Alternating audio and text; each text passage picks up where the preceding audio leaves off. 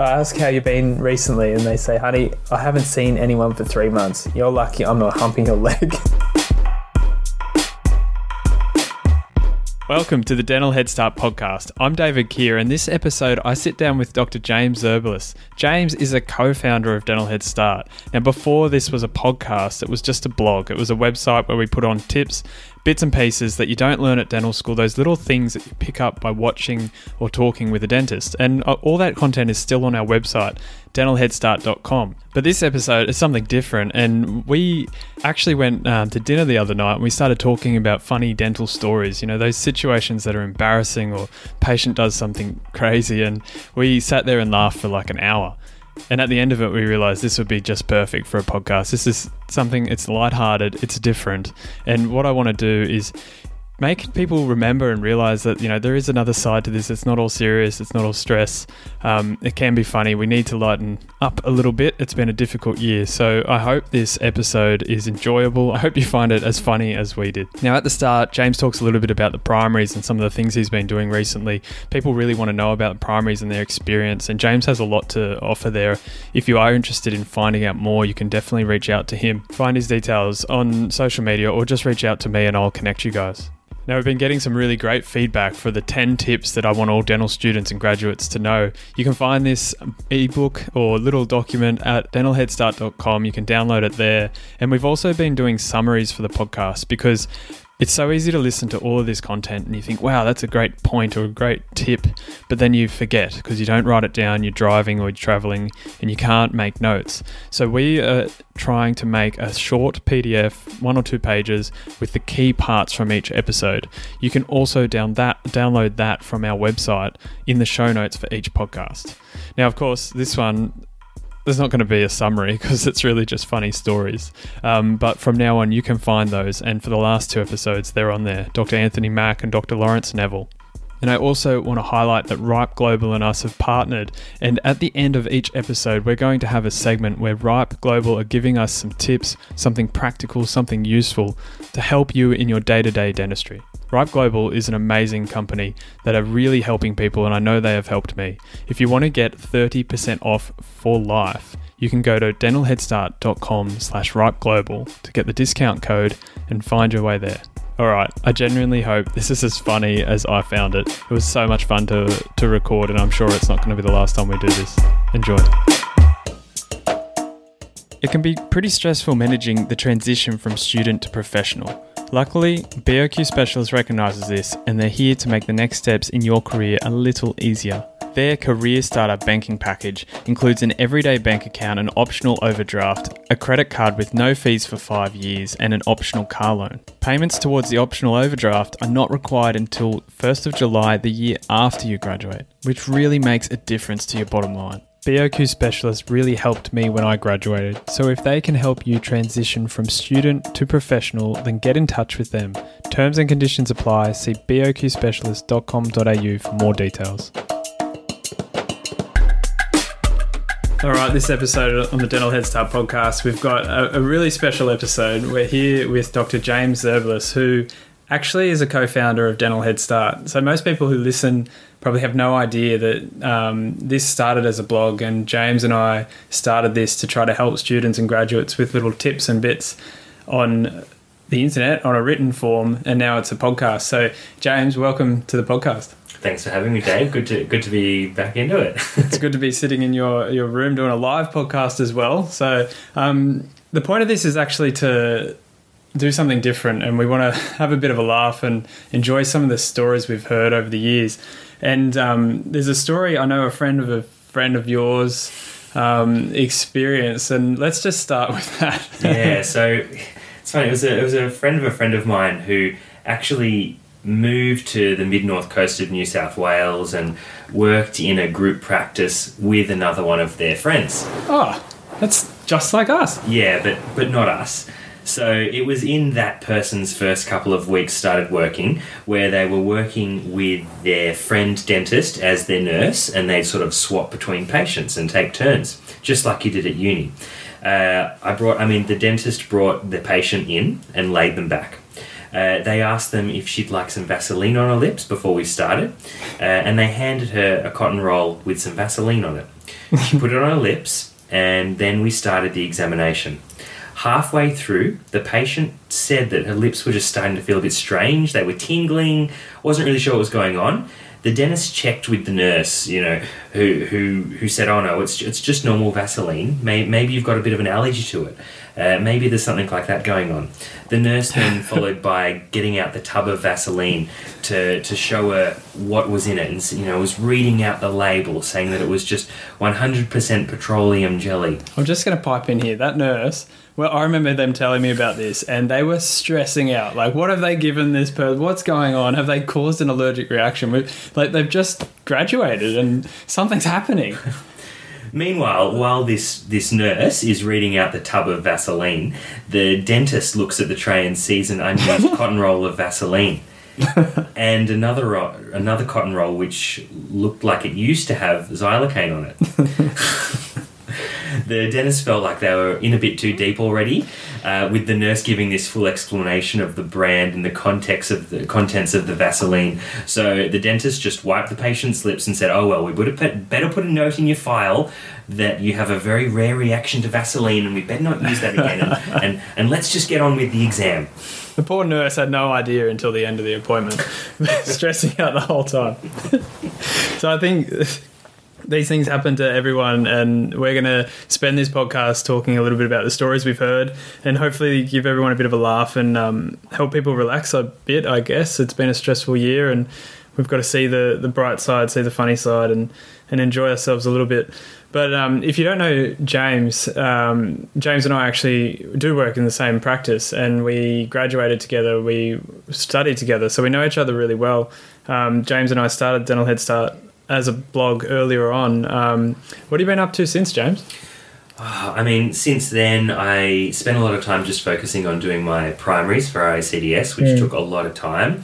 That's what really took me away from the blog a lot, because it was just so all-consuming. I started last year with the primary examination course in the middle of the year, and then from then it was just a long 6 months of studying. I did a lot of group study. I learnt a lot of great information from doing the course, but also just a lot about how to appropriately do the primaries. Tell us about that. What do you mean? Like, yeah. I have no idea, and a lot of people listening are interested but probably don't really know. What do you mean by that? Like, is it different?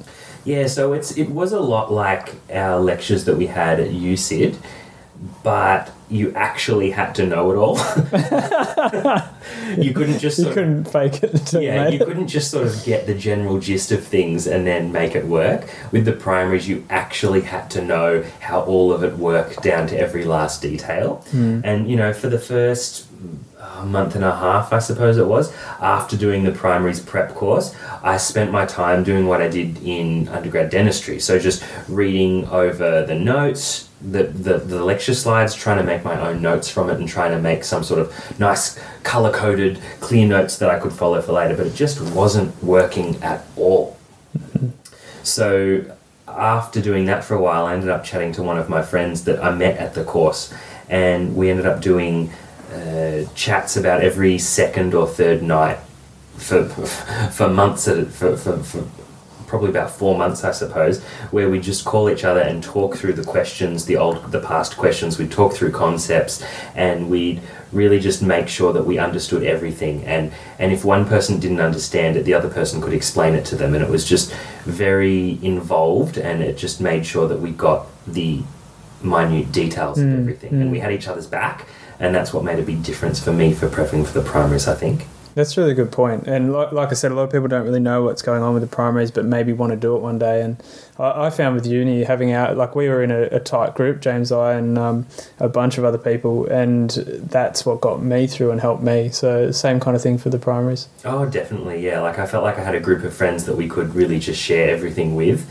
and something that a bunch of us have actually said already is that we'd love to put together some sort of guide to completing the primaries successfully. Something that gives our little tips of what to focus on and what to not focus on. The one worry we've had with doing that is that are we going to get some people's noses out of joint at RACDS? So we've been a little bit worried about that, but we feel like having done it now and all of us doing quite well, we've learned how to do it successfully. And when you're at these courses, they always have someone there to tell you how to successfully complete it. But it's the same stuff that your mum tells you, you know. They always just say, read the question, take your time, take plenty of naps, you know. Eat a banana before you go in. It's not actually that helpful, whereas I feel like we've learnt real tips for how to do it. So that's maybe something that we can put together later for you for Dental Head Start. That's awesome. If someone's interested in that and we haven't quite published something, can they reach out to you? Yeah, of course. Well, if they reach out to me, I'll get you in touch with James or find James on social media. But that's something I have no idea about, so I hope that he can help you or give you some tips if you're interested in it. Let's talk a little bit about some funny stories. So what we've done here, we've got stories from our friends. Some of them are from us. Some of them are from the past guests on this podcast. And some of those people have been the top dentists in Australia. And I want people to realise that this happens to everyone and everyone has a story and there's nothing wrong with it. We decided to do this because we were having dinner and we were spending about an hour talking about these funny stories and we just wanted to make it into a podcast. So hopefully this is pretty funny. James, what story takes your fancy? Yeah, so I guess I just want to also say we're going to read all of these out pretty much in first person. It may be us, it may be me, it may be Dave, it may be you know, some of the famous dentists that you see on Facebook, but you'll never know. So I guess one that maybe I'd like to start with is that, okay, so I'm dentist Dr. X. I had a pretty boring day and I was taking out an upper six and I was just kind of zoning out at the same time. You know, sometimes dentistry does get a little bit boring. I'd sectioned the tooth and taken it out in three pieces. Looked up at the TV while transferring one of the roots from the patient's mouth to the tray table. And when my hand got to the tray table, there was no root. I looked to my nurse, who'd been paying much more attention than I had, and she pointed to the crotch of the elderly gentleman in my chair. I looked at it for a while thinking, what can I do now? But then, going back to the root, I imagined it would just fall off when he sits up and he shouldn't notice it. After putting the second root on the tray table, I rethought it and I just couldn't leave it there. I edged towards his crotch with my tweezers, my nurse looking more and more flustered the closer I got. I almost touched it, then I chickened out and went back to the final root left in his mouth. After removing it, I couldn't leave it there, so I got the high-speed suction and put it right near his crotch, successfully sucking up the root. How did he not know? I don't think he noticed, but I'll probably never know. That or you'll get a lawsuit. Whoever that dentist was, I wonder. Whoever that That's so good. It reminds me of one where this one is me. Way to give it away, Dave. It's so hard to do. But it's not a bad one. It's just hilarious. I was early on doing a surgical extraction and taking way longer than it should have taken. So I'm digging around for this root and it's literally swimming around in this bony cavity. I just couldn't take it out. And so I'm digging away. I got root picks, got all the little bits and pieces, and I reach around to grab some other tool, which I probably didn't need. I was probably just wasting time. And I know while I was doing this, my nurse was pretty bored. She was a very good nurse, one of the ones that had been with us for the longest. And she was just staring up at the TV, just suctioning when she needed to. And when I went out, she'd suction, get rid of the blood and keep watching TV. And I turn around to get a tool and then and I turn back and the root's gone and it's a lower, so it hasn't gone into the sinus. It's like, where's this root gone? What has just happened? And I look up, and there's my nurse, arms kind of crossed, the suction up in the air with the root tip stuck in the surgical suction. She has no idea, and she's still watching TV. So that's my favourite story about a nurse taking out the root tip. It's better at surgicals than me. I guess with a lot of the surgical extractions, you know, we're talking about the sort of stress that we feel and the sort of emotions that we go through, but there's a lot of interesting emotions that a patient can go through. A lot of them predictable, but some of them not so much. There's another dentist that's got a story that came to mind when you were telling me about yours just then, Dave. So this dentist says, I had a woman who I was giving a block to. She was making very sensual moaning noises. When I turned away to take apart the needle, my nurse and I looked at each other thinking, what the hell is going on? The lady turned around to face me and said to me, "You have been a very naughty boy."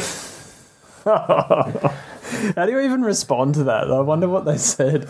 They probably just went red and just move on, I guess. At the end of this podcast, we're going to go through all the inappropriate ones because there's a whole list of those. They're so good. But let's go back to the suction. I think that's pretty funny.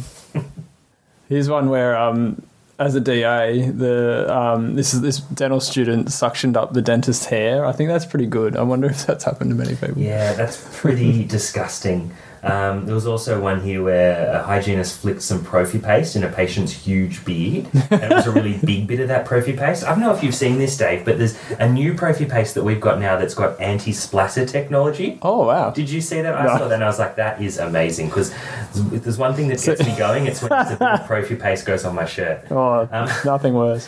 See, all I was doing was tasting the new one. We've got a bubblegum one. It's amazing. Yeah, it smells delicious. But in this story, the DA ended up having to carefully suction it out of the patient's beard without them knowing. We seem to be doing a lot of suction. Yeah, how does of people without them noticing? How do they not know, or do they just think that maybe the patient's just like, this is so awkward, I better not say anything, or they'll know that I know? It's got to be something like that. So yeah, sometimes the patients can be quite inappropriate, but other times they can also have quite predictable reactions to things that are going on, but because we're stressed or we're in the moment, we don't quite, come to expect these reactions. So there was one dentist who was just in his first year out, and he was taking some intraoral pictures of this patient's really rotten tooth. He'd taken them so that he could explain to the patient easily that this tooth just wasn't salvageable. So he showed this patient this gory picture, and the poor guy just really wasn't prepared for such a detailed picture of his disgustingly decayed tooth. He fainted, he fell off the chair and hit his head. After that, the dentist was much more careful of what pictures he showed his patients. You know the Instagram where you get the what does it say? Something about like, this is graphic content or something like that. He needs that before, and then the patient has to like click through. I guess as dentists, we don't really have a filter for what's gross and what's not. Yeah, that's not gross. We show them their teeth and they're like, that's gross. And I'm like, no, that's normal. No, that's a beautiful. Yeah, your teeth are great. Have you ever had someone faint on you, James? The only time I've had someone faint on me was when we were working together. Yeah, none of these stories are up. So we were working together, and the patient fainted. I'm pretty sure it was straight after an injection. Yeah. And then we both panicked, of course, because we were in our first couple of weeks. We ran into the dentist next door, and she came and. We didn't have our arms flailing above our head. Like we looked like we had it together. We just didn't have it together. Just not on the inside. Yeah. So we were panicking. We called up the other dentist from the next room to come in and have a look. But by the time she came in, the patient was already starting to come to again. It was, it's just. From that moment on, I now know that I never have a patient sitting up while I give them an injection. It's only ever laying down. And it's never, ever happened since. Yeah, I'm the same. It never happened with an injection. I've had one patient actually faint midway. At the end of taking a cone beam. And to be honest, it was quite a shock, and it was pretty... it's always pretty scary when someone faints. Like, I looked at her to take the headband off, and her eyes rolled back, and then she just fell. And she hit her head, and she had to actually go to hospital to get checked because she wasn't able to stand for a long period of time. She was totally fine in the end, but these things definitely happen. And, another colleague of ours in our practice has had someone come in and not making sense. It turns out they were having a stroke at that time, and then the very next patient fainted. And it's like these things happen. So we have to be prepared, but we have to also, when they do happen, debrief with your friends and try and get through it okay, because it takes a toll, but it's part of dentistry. Let's talk a bit about some of the stuff ups, because I think this is also part of dentistry, that we all make mistakes And as long as we're learning from them, it is something we can get past. But some of the things here, I'll be clear, these are not us. They are anonymous and they'll stay that way. But I think it's important people know that these kinds of things happen. So there's this story from someone who, his first year out, he's got a patient, he's very green, and he's got a patient who needs an extirpation of a tooth, and he goes to the principal. He's like, "Where's the rubber dam?" And the principal, "Oh, we don't have rubber dam. Like, that's fine. Don't worry about that. We don't need rubber dam. You just hold on to the file. Don't worry about it." And so he thinks like this is a bit strange. But he thinks, well, I guess I have to figure out. Maybe I'll tie floss to it. And so looks at his files, and his files don't have the hole in the end, so he can't actually tie floss to the end. The only way, perhaps he could tie it around the stem, but he didn't think of that at the time. So he just thought, oh, well, I'm just going to have to do it, which perhaps that was the wrong choice. And you all know where this ends. He's obviously doing the extirpation. He drops the file, and it drops, and time slows down, and he sees it go to the back of the throat. He sees it like disappear, but the patient hasn't swallowed. So he immediately gets the patient to sit up, and he says to them, "Do not swallow, I'm going to sit you up." And as he sits them up, and he says he wants them to retch, like to as if they're going to be sick, retch. And as they do it, he smacks them in the back of their head, and out flies this K file across the room. And so obviously the patient's like, "What just happened?" And he explains it, and then, the patient books an appointment for the rest of the root canal and obviously never comes back. But from that day on, this dentist carried rubber dam with them and wouldn't do root canal without it. So there's a lesson we don't want to learn the hard way. And I guess, there's plenty of mistakes to make while doing root canal treatments. And sure, not all of them are going to be all of that dangerous, but they can make us look like a bit of a fool. So I guess root canal treatments is really something where we can tend to... There's a lot of room to make mistakes in doing root canal treatments. No. Don't you think, David? No, man, I never make mistakes. Nah. Yeah, mine are always perfect as well. But oh, that's just for Instagram. Right? Yeah. But there was this one dentist who was doing a root canal treatment that was really quite tricky. They were really focused on the tooth. You just totally get in the zone. You're just staring at the tooth. Yeah. You've got your loupes on. You've got your tiny little field of vision, and that's all that you're seeing. This dentist had the nurse pass them the apex locator, but it was out of their vision. They just sort of grabbed it and they moved it towards where they were going, but they were very much in the zone looking at the tooth, and somehow the end of the apex locator ended up right up the nose of the patient. Thankfully, it was quite a friendly, happy patient, and the dentist was easily able to get over this error by explaining that, oh no, that's what we do to calibrate this instrument. Sorry about that, Mr. Jones. And they were quite accepting of that. You got to have the right patient. Did it tell you were close to the apex? Did you touch the mucosa? And it was beeping off the charts. We were ready to operate.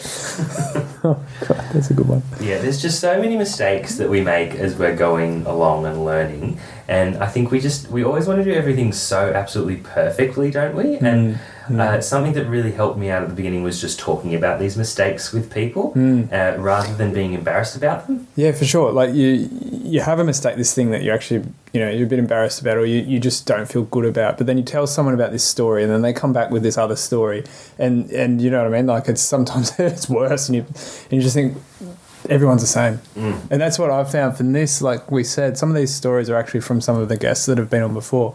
My point of that is to say that we're all the same. Like we all go through the first years and we all make mistakes, and some of us still make plenty of mistakes, and it's okay. And if you talk about it, it really, really helps. We found that helped with us being, working the same practice helped. But like the close group we had through uni, I think we kind of did that all the way through, didn't we? Yeah, definitely. We're all very open with our mistakes and what we were not doing well at, whereas a lot of other people seem to be, it was always this competition. And I suppose dental school is in some way a competition, right? Everything is always a little bit of a competition, but at least in our group we had kind of a bit of a safe space where it wasn't a competition, and if you made a mistake or you realised you were really bad at one thing, you'd tell everyone and they'd actually just make you better at it, wouldn't they? Yeah, exactly. They'd just help you. And I guess I see an issue with social media in that all we see is the best, and people talk about the people stressing about not being able to do what they're seeing on social media, but it's just crazy. That's just what people want you to see. They don't want you to see. There's a whole other side, and there's nothing wrong with that. We all have another side. And they do things that you'd never do in clinical practice, like coating things in Vaseline or Bond or something before you take a picture, just so that it looks really nice. Or just simply before taking photos, most people meticulously clean the dam. Some even replace the rubber dam. And then you look at the photo and it all looks perfect. And you don't think, why does mine not look perfect? Like, even your dam's got stuff all over it. It's these little things that people do you don't think about, that you will never get that when you look at your own work. I mean, that's the way I feel. I don't know. We should bring some high-level people on to have their opinion as well, because we're just plebs. Let's talk about putting your foot in it. Oh, gosh. So this was one that I read, and it was one of these things that you bite your lip and you go, oh, dear. So this dentist, they had a Veterans Affairs patient. So if you're a student, you probably don't really know what that is. So if you've been in the armed forces and you've served in some way, you end up getting a lot of your healthcare paid for, and you're called a Veterans Affairs patient. So this dentist had a Veterans Affairs patient, and he asked him about his time in the army. He just said, oh, what was it like? The patient became silent and started staring into the distance. And at that instant, the dentist knew that he really shouldn't have asked anything about this at all. Since then, he's never asked him anything about any vet affairs patients about their past careers at all. You can really put your foot in it with those things, can't you? And I think also talking about people and their family when they're elderly can be really hard. I've had situations where you're getting along to a topic where you know you're about to stumble on something that's, been a really tough time for that person, or they may have lost a family member, and you've got to really choose your words and choose your discussions. I think it's hard because you also kind of become quite friendly with your patients. You get to know them. But that's a really interesting story. Another thing that I found quite confronting when I just started practice was the number of patients that would say to you, oh no, but I'm not going to live that long. Yeah, I get that every day. Yeah, and we live in a retirement village, basically. Though. So, Dave and I are very used to hearing that now, and it kind of it's like water off a duck's back now, I suppose. But at first, it was a bit shocking, and you don't really know what to say. Like, we've never really discussed mortality before, have we? At this age, what do you? It's not on my mind all the time. What do you say though? So I try to just sort of... They're never particularly grim about it, so it's not something that you it's have usually to really... like a joke. But... Exactly, so I just kind of these days go, oh, you don't know how long you're going to last, or something like that, and they laugh at it and you move on, I say this I've got like 3 mini comebacks, I guess. One is they'll say, I don't know how I've got to live, and I'll say, oh, neither do I, like kind of being like, well, no one knows. But then the other thing I'll say is, especially if they're actually elderly, and I'll say this because I actually genuinely mean it, I'll say, I usually start with a joke, which is, we've got 20 more years because I aim for 100. And if they're like 95, I say, well, I usually aim for 100, but it's going to be 110 for you. So, like, the point is I always go into this, I want the dentistry we do to keep you smiling and comfortable and functional all the way through. And I don't want you needing lots of dentistry when you're in a capacity that isn't as easy to get it done. And I think turning it around from a joke into something that's the actual purpose, which is that I want you to have good teeth all the way through, is a useful pivot on what they're trying to bring up. There's lots of ways to do it. I think everyone has their own way, but you just fall into your own natural rhythm, don't you? Yeah. When Dave and I first started, we actually, in our first couple of months, we thought, okay, we want to do something that's going to help the community, something that's going to get our names out there. So we decided to go to one of the local nursing homes and just do free checkups and things like that, and give out products and just sort of, give any advice that we possibly could and fill our time, because we weren't that busy when we first started. And I was quite taken aback by the huge amounts of dental neglect that was going on in all of these people's mouths in these nursing homes. there was nothing wrong with the nursing home, really. It was fine. I think that's just what they're all like. And it's common, isn't it? And in that situation, that's exactly right. When you get to that point, getting dental care is really difficult. And so I think there is a responsibility for us to not be grim about it, but like make patients aware that like you don't want to go to the later stage in life with really neglected teeth, but because then it just is all going to fall apart. And we don't need to tell anybody listening to this podcast that the health of your mouth affects the health of your whole body. So yeah. Some patients generally don't know that though, so we have to, it's important for us. One thing funny from that visit though is that there was one particular area of the nursing home that had quite a strong smell. It was quite ripe. But I have this odd ability to kind of turn off my nose, and it only really comes on if someone tells me something. And I can smell fine, it's fine, but it's just not usually on. And we'd been in this area that apparently smelled really badly of vomit, like just so badly. Yeah. And Dave was looking really uncomfortable. And a little white? Yeah. I'm always a little white. And I was just like going along like everything was fine. And then as we were leaving, Dave was like, oh gosh, how do you even deal with that, like that smell? And then I turned on my nose and I was like, my nose. Yeah. Is that when patients ask, how do you do dentist? Doesn't it smell? Do you just say, turn it off. I just turn my nose up? Yeah. I've never said that ever, to be honest. That's great. What about things that some of the dentists have said some pretty funny things to their patients just because they're on autopilot, I guess. So here's one. I asked the patient to feel his tooth with his tongue after I smoothed it. Then I said, I'm going to feel your tooth with my tongue instead of my finger. Thankfully, he wasn't a new patient. We'd already built rapport. He laughed and he said, don't worry, I won't tell my wife. Oh, God. I don't know if I'm more disturbed by the slip of the tongue with what the dentist said or the patient, but it probably happens all the time. Yeah, I guess feeling with the tongue is something that's we quite often ask our patients to do, but sometimes we don't quite verbalise it as well as we think that we're going to. So there's another story where this person worked as an OHT in an ortho practice, and they'd often remove the brackets and then clean up any stray bits of cement and things like that. They'd normally then say to the patient, okay, run your tongue along your teeth and tell me if there's any sharp bits so that I can remove it. But instead they said, run your tongue all over me and tell me if there's any sharp bits. Oh, God. And so this OHT said that to a young teenage boy in their clinic. Can you imagine? Yeah, it's a pretty dangerous little space to make a mistake when you're talking about pediatrics. There's just so much innuendo that you can bring into dentistry. And, it's all a little bit taboo, but everyone hears it. So there's another dentist who did a fair bit of GA in one of their practices. They did a lot of pediatric cases because they were in a low SES area. There were lots of these pediatric patients that had rampant decay, and there was just so much treatment to be done. And you all know that how difficult it is to treat children. This dentist had a review appointment with the patient, and they'd had all of these stainless steel crowns, fillings, pulpotomies, and things like that. So at this review appointment, the patient came in with their father, and the father told the dentist that he was just really surprised at how well his son recovered from having so much work done.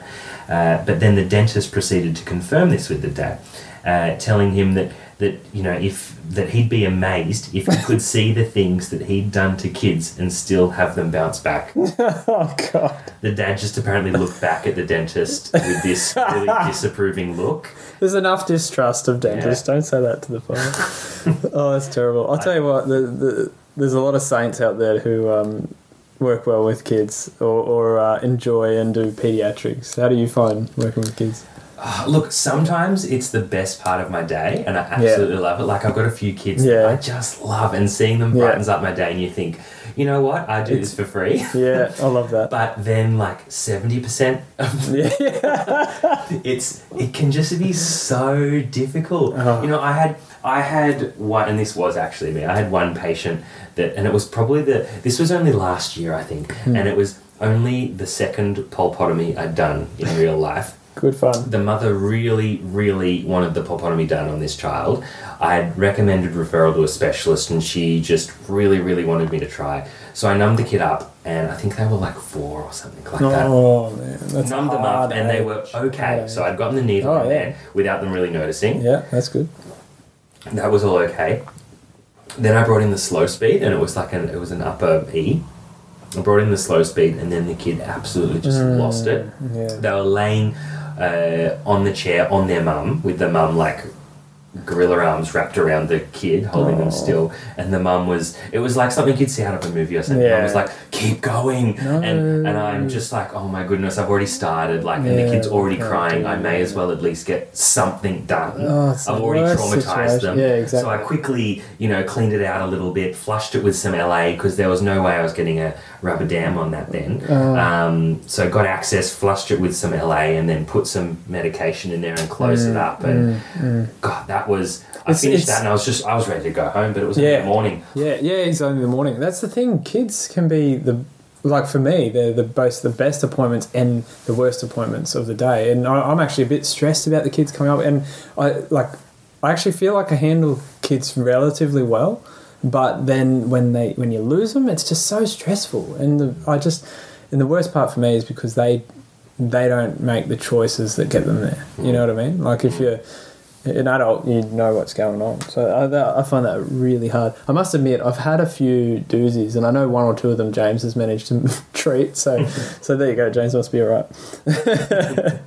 So yeah, when you're treating kids, one of the biggest things is that they're really, really stressed, and also you're really, really stressed. You can't really drug up your kids. What do you mean? Happy gas is the best drug out there. It doesn't work. Works for me. But you can drug up your adult patients. So there was this one dentist who told us this story that they were about a year out, and they'd just done a course where the presenter recommended using lorazepam for essentially all their anxious patients, saying it can't really do any damage, it just makes everyone's life easier, why wouldn't you use it? They gave a very, very brief outline of what your maximal dosage was and when to give it and those sorts of things, and that was it. So this new grad dentist thought, great, I am going to be like this presenter, I'm going to make my life easier, I'm going to make my patient's life easier, I'm going to dose them up on lorazepam. So they started dosing up their patients on lorazepam, anyone with a little bit of stress. One such patient had quite a small mouth, and they'd been dosed up on the maximum amount because that's what the dentist thought was the right thing to do. Towards the end of the appointment, the dentist apologised for stretching this poor lady's mouth open so much.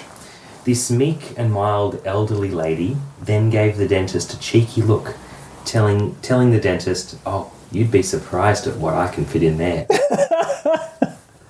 Oh man, people say some strange things. I guess she's high, but also a bit stressed. Yeah. But just what's the word? Disinhibited.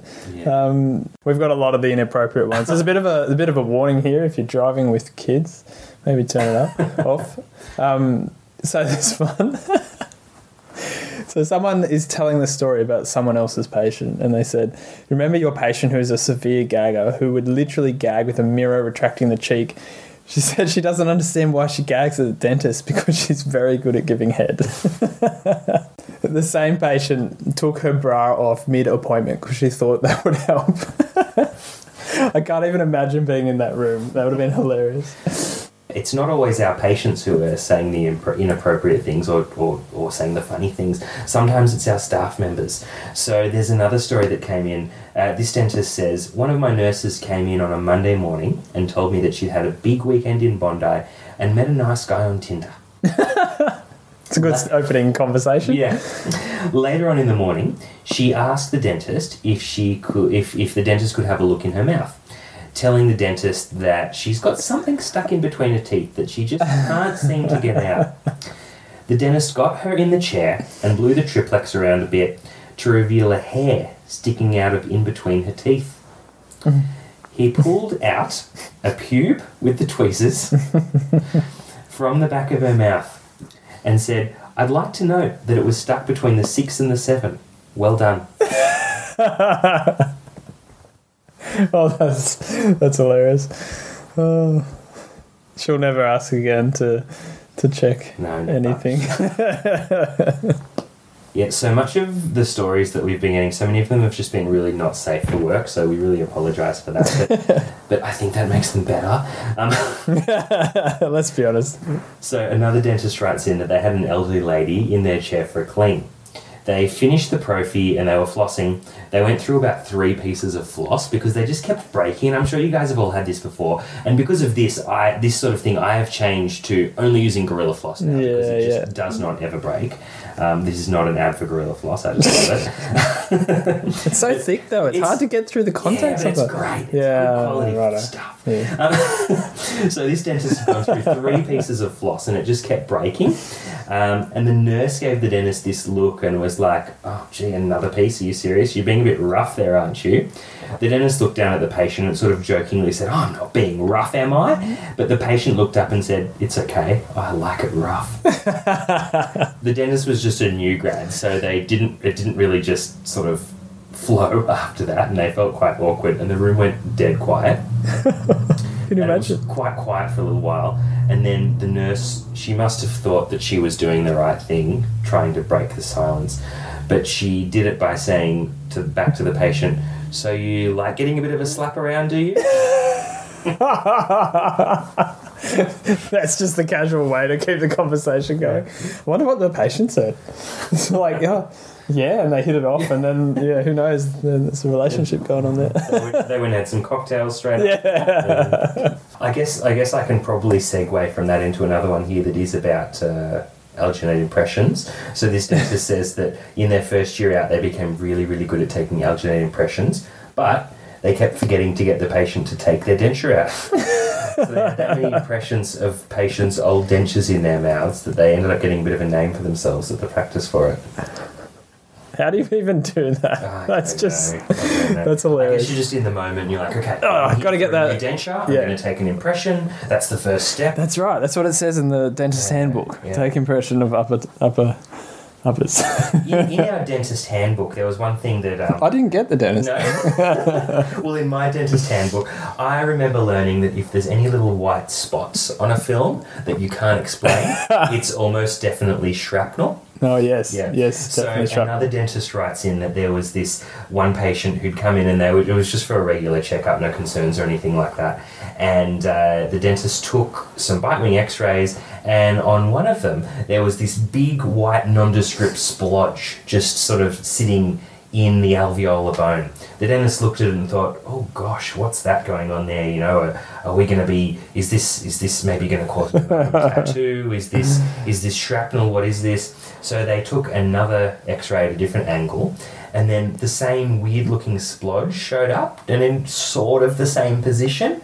The dentist then did more of an examination, couldn't see anything in particular around there to show any signs, but there was no signs of an amalgam tattoo. So they just said to the patient, "Look, we'll take another X-ray of it again in about 6 months, and we'll just see if it's still there. It could be some sort of error. We're just not really sure, but don't worry too much about it." Then it's always the right answer, by the way. If you're not sure, just don't do anything. Review it in a little bit. It'll be fine. Don't start a surgical to remove the shrapnel. And it's really lucky that dentist didn't start a surgical to remove that shrapnel, because then the next checkup patient also had the same shrapnel splodge, and it turned out it was just a mark on the film. They're in the same war. Yeah. Oh, that's so good. It's a shame you didn't get that handbook. It's just missed out. We'll add it to the show notes. I guess another thing along the lines of X-rays, another dentist has said here that they're in their first year out and they were doing endo with wet films. Now, I've never actually used wet film. This is like explaining film to you show the kid, this is the film we use, and then you realise they all have iPhones and they don't know what a film is. So when I actually started dental assistant, we used wet film. So you dip it in the primer maybe, and then like water, and then fixer. I can't remember. That shows that even my age. So it's just the old school film, but it took ages to go through to process. So this dentist says that they were doing this endo with wet films. They were taking the FWL radiograph and they missed the apex. Being wet films, it took about 10 minutes to hand process the films. Does that sound about right? Yeah. So they took a second one. They waited another 10 minutes. And then the nurse put the x-ray up on the viewer, and the dentist had forgotten to put the file in the tooth. DA was not impressed. That's so good. Imagine how long endo would have taken. Like, you're an endodontist, you must have had like a staff member paid to process x-rays. Like, it just would have been the biggest headache. Nowadays, it's crazy how different it is. We're lucky, aren't we? Oh, we're so lucky. So here's another one about endo, actually, and this one's an interesting one, and I think it's actually important to realise that this dentist raises a point that I think we should all consider. So they're in their first year out, they're in private practice, and they're using an endo system, like file system they haven't used before. In their first 5 root canals, they break 3 files, and like clearly they're making a mistake, like they're doing something wrong, and they've obviously learned from it since. But this really sent them into a spiral, and they were, contemplating giving up on dentistry, and they even say life multiple times. They were really struggling with this. Now they love dentistry and life, and what they wanted to get across in this story is actually that shit happens, and we need to learn to manage it and learn from it. And I think that's, I appreciate that person shared that story. I think that raises a point that I've said before on the podcast, but I think it's important, is that even like someone like me, I run a dentistry podcast. You must think I'm the biggest dentistry nerd in the world. Even James thinks that of me. And I don't know anyone who loves dentistry more than David here. All right, which is a good platform to then say that there are, most days, it's a struggle to go to work. You know what I mean? It's still work. It's still like there's so many challenges. I do enjoy dentistry, but it is still a job. And because you're forced to do it, I think any job is a challenge. And I think like a lot of people out there probably think they should love dentistry as much as the best specialists and Instagram famous people and whatever. But like everyone struggles. And that's totally normal. Like, have you ever been kind of not burnt out, but like close? Definitely, yeah. I met some really wonderful people when I did the primary course. Yeah. And one thing that really resounded with everyone was that they felt like they were stuck a little bit in dentistry. Yeah. And one person described it really well, saying that they were in the golden cage of dentistry. It's a wonderful job. You've done all of this training. You're highly revered in society. And you've really got these wonderful skills to help people. But you can feel very stuck. You can't transition into really any other job other than being a clinical dentist. The pay... You could be a podcaster. Yeah, you can. How does that pay, David? Oh, mate, I'm rolling in it. If only I just did dentistry that extra day a week. Yeah, but like you're in this job where you really get paid quite well, and anything else that you would look at doing is something that you're not really trained for, and that you're not going to get paid anywhere near the same amount. So you just feel a little bit stuck. Yeah. It's called the golden handcuffs, I've heard as well. So the same exact thing. And Lincoln Harris talked about it on our podcast. And it's a really good point. He talked about it more in the money side of things. So like you said the same points is that you're trapped into this income. And the context we were talking about there is that you start earning great money as an associate, and therefore it becomes hard to then go and do the next thing. Whether that's to buy a practice and earn shit money and struggle for a while, or to go into specialisation where you don't earn money while you're studying. Those things become really hard. They become really hard if you're supporting, your family, you bought a house or other things or whatever it is. You've just got this lifestyle. So it's worth considering. Like, I must admit, you don't think about that until you kind of get into a situation where, like, I'm not going to lie, right now, my income, if it was to disappear, would be a real challenge. You know what I mean? And yeah. When I used to be a radiographer before I was a dentist, and I really... So you never saw the shrapnel on that X-ray? I know, that's embarrassing, isn't it? So, right, it wasn't your X-ray, was it? When I was a radiographer, our films didn't have marks on them. Yeah, fair enough. Yeah, maybe that's the difference. But yeah, when I was a radiographer, I loved being a radiographer. And I still would like to do radiography. And I thought that, maybe I could be in a sort of situation where I would do 2 days a week as a radiographer and 3 as a dentist or something like that, because I really enjoyed it. I didn't want to waste my skills. It was just a really enjoyable job. But then as I got into dentistry, at first I didn't have that option. I just had to work when my practice needed me, which was pretty much all the time. And then after doing that for a while, it was like, okay, well, I could take 2 days off and go and work as a radiographer, or I could take 1 day off and work that other day as a dentist and still make more than I would as doing the radiography job. And you think, well, I'd rather just have the time off. Yeah, exactly. It's that exact thing. It's like balancing. We get paid well. It's great. Then you go and do a podcast. No, but I think the other side of that coin, because that's a really good point that we get trapped into, but the other side of the coin is you've got to also take that time for yourself, whether it's, and we're lucky in that we can work, instead of working 2 extra days somewhere else, you can work just 1 more day and have the freedom of the other extra time. And that's what life is about, in my opinion. That's a personal, we could get on a rant there. But I think that's what it's about. You want time, you want freedom. Yeah, the whole work to live, live to work. Yeah, exactly. Argument. So a mate of mine was doing an exo and the patient had a hard-on.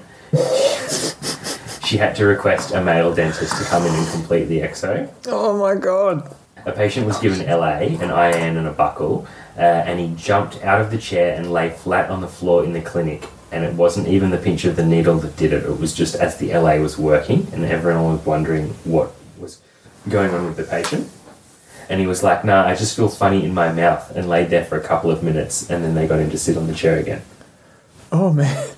What do you even do in that situation? It's like, there's no words for that, I guess, but that's dentistry. Oh, and then there was another one. When I was charting the teeth, I said to the DA, 1-3 labial has a composite filling, and then the patient replied, what's wrong with my labia? Is there something wrong down there? So she was thinking I meant her vagina. I like this one. I thought there was a loose hair on someone's face and used my tweezers to move it. Realised it was connected to their face and ended up plucking it out. They felt it. That's so good. There's another story that I actually remember from dental school. Oh, yeah? And this is just an unnamed dentist. So they had their patient in for a root canal treatment. And that was one of the things that I at least got the most nervous about. Oh, yeah, anything could happen, hey. And it's still like that 4 years out. You're always petrified about breaking a file or something. And then the patient is terrified as well because media tells them that it's the most painful thing in the world. But this patient had just started having root canal treatment, had a rubber dam on, and in the student clinics, if the patient needed to go to their toilet, needed to go to the bathroom, they'd just leave the rubber dam on them and they'd go to the bathroom out near reception. But this patient used that as an excuse to escape and just ran out of the clinic and left the hospital with rubber dam on there. Rubber dam on, walking down the street, in COVID times, I guess people would think it's just a mask. Yeah. Right? So, but it's just a really high-tech mask. But this wasn't COVID times, so I think people would have been looking a bit strange. So they just go sit on the train and just It'd mean you'd get a seat next to you. Yeah. No one sits next to you on the train. Oh, man. The things we got from Instagram, there's a couple random ones. One was being propositioned by a patient mid-extraction. I think that has that happened to you, James? Look, only by the elderly ladies. Or another one with exo. So struggling to take out a molar in dental school and the patient's just laughing at them mid-exo. I think that's pretty good. I've had a few patients, supporting me through the difficult process of an exo. This last one here, this one's for you, James. A patient touching themselves inappropriately during treatment. Is that your lorazepam patients as well? Or worse still, if it's gas and it's a kid or something. You hear stories about I did kids. Have someone else tell me a story about they had a child that was on happy gas and they wet themselves in the chair. Oh no, how awkward. Oh, what do you do now? Yeah, or then you hear the ones where they vomited because they're too high. Yeah, not fun. That's a great way to leave the end of this podcast. I had tons of fun doing this one. James, I'm sure we're going to hear a lot from you in the future, little bits and pieces. If anyone has any questions about primaries or just tips and anything they want to know, they can contact James or contact me and I'll get on to James. And James, thank you for making Dental Head Start a real thing about 3 years ago. Yeah, it's been good fun. I can't believe it's been that long, hey? Yeah, it's crazy. I hope everyone enjoyed this, and if you have your own stories, send them through, because we'll probably do this again. Yeah, we'd love to hear some more stories, just because I think we do ridiculous things all the time. That's right. Let's get it out there. And we need to make it okay to talk about them and to talk about everything that we do that we have troubles with. Stress is part of the game, but you've got to look at the bright side. Thanks, James. Thanks, Dave. See you later. I really hope you guys enjoyed that. That was a lot of fun. And I really would love to hear your stories as well. If you listen to this and you have something that you'd love the world to know in an anonymous fashion, send it in to us, because we'll probably do these again. Maybe it'll become a 6-monthly podcast. We'll see. If you want to reach out to James, check out the show notes for some links. Otherwise, just reach out to me and we'll connect you guys. But now we have the Ripe Global segment. And today, Dr. Lincoln Harris is talking about failed treatment. And of course, failures are a part of dentistry. Nothing is 100%. And so we really need to know how to manage these situations, as this kind of thing can really be something that weighs on your shoulders and your mind if you don't manage it well. So have a listen to Dr. Lincoln Harris. And if you want to get a 30% off Ripe Global for life, you can go to dentalheadstart.com/Ripe Global and get the discount code and really learn some of the best information out there. Every dentist is going to get a situation where they do treatment, it's expensive, and it failed. This is a communication. Okay, it could be a technical issue, so if you're inexperienced or you're not trained properly, it could well be a technical issue, but mostly it's going to be a communication issue. One of the difficulties we have is that we don't want to tell a patient that they could have failures and all the things that could go wrong when we're inexperienced and when we're just trying to get the patient to agree to the treatment. So firstly, think carefully about why is it that you want the patient to do the treatment. Is it because you're excited about the treatment, or is it because it's the best thing for the patient? Whenever we do treatments because we personally are excited, and it's very hard to resist this, it's part of learning in dentistry, but whenever you do treatment because you want to do it, because you're excited, because you like the treatment, it's very, very much more likely that the patient will be unhappy. And it's just not worth it. It's not worth the grief for the patient and for you to go ahead with something that they're not willing to accept the risks for. Now, sometimes I get people say to me, well, if I tell the patient all of the risks, they might not go ahead. And I go, that's the whole point of informed consent. When you give people informed consent, it's not so that you can do whatever treatment you want to do and cover your bum legally. The point is that you tell them all the risks. If they don't want to continue with treatment, that is the point. That is why you're telling them. And it's better, I can tell you, to have someone not go ahead with treatment than to go ahead and wish they hadn't. That'll make them sad, and it'll definitely make you sad. Having said all that, when you deal with complex treatments in particular, tell the patient that it can fail and tell them what the costs are of failure. And if they're not willing to bear those costs, then don't do it. I mean, you can have a guarantee if you want to. I don't do a lot of guarantees. I do sometimes do treatment at no cost, redo it just because it seems like it could be my fault or it could be theirs, I'm not sure. But discuss the costs. So in my practice, if I am not going to guarantee an implant, then I go, okay, if your implant fails, this is how much it will cost for me to redo the procedure. It's not my fault if it fails. Well, often it's not, it's just random bad luck. Root canal therapy is a big one. Patients hate getting root canal therapies, and then it fails and they lose a tooth and then they have to get an implant. So discuss that with them. Go, look, the best treatment for you is root canal therapy, but a small percentage of them don't work. That goes for everything. It goes with, if you bake 100 cakes, not 100 will turn out. If you paint 100 cars, 100 won't turn out perfectly. Everything that you ever do in life, there's a small percentage that don't work out, and you either guarantee that or you discuss the cost of it. The reason I don't do a lot of guarantees personally is because then your high-risk patients, the ones who smoke and they drink and they eat pork crackles straight after the surgery and then they go boxing and skipping and whatever, those patients end up getting subsidised by the ones who do everything perfectly. So I find that patients get less complications if they know it will cost them money because they look after things better. If the patient is not willing to bear the cost of fixing it, then don't do the procedure. It's better for you to extract a tooth than to do root canal therapy, and the patient is not willing for that loss of money if it goes wrong. And just tell them, if I do this root canal therapy and it doesn't work, you will lose your money and your tooth. Are you okay? Is that a risk you're willing to take? It doesn't happen very often, but it does happen to some people.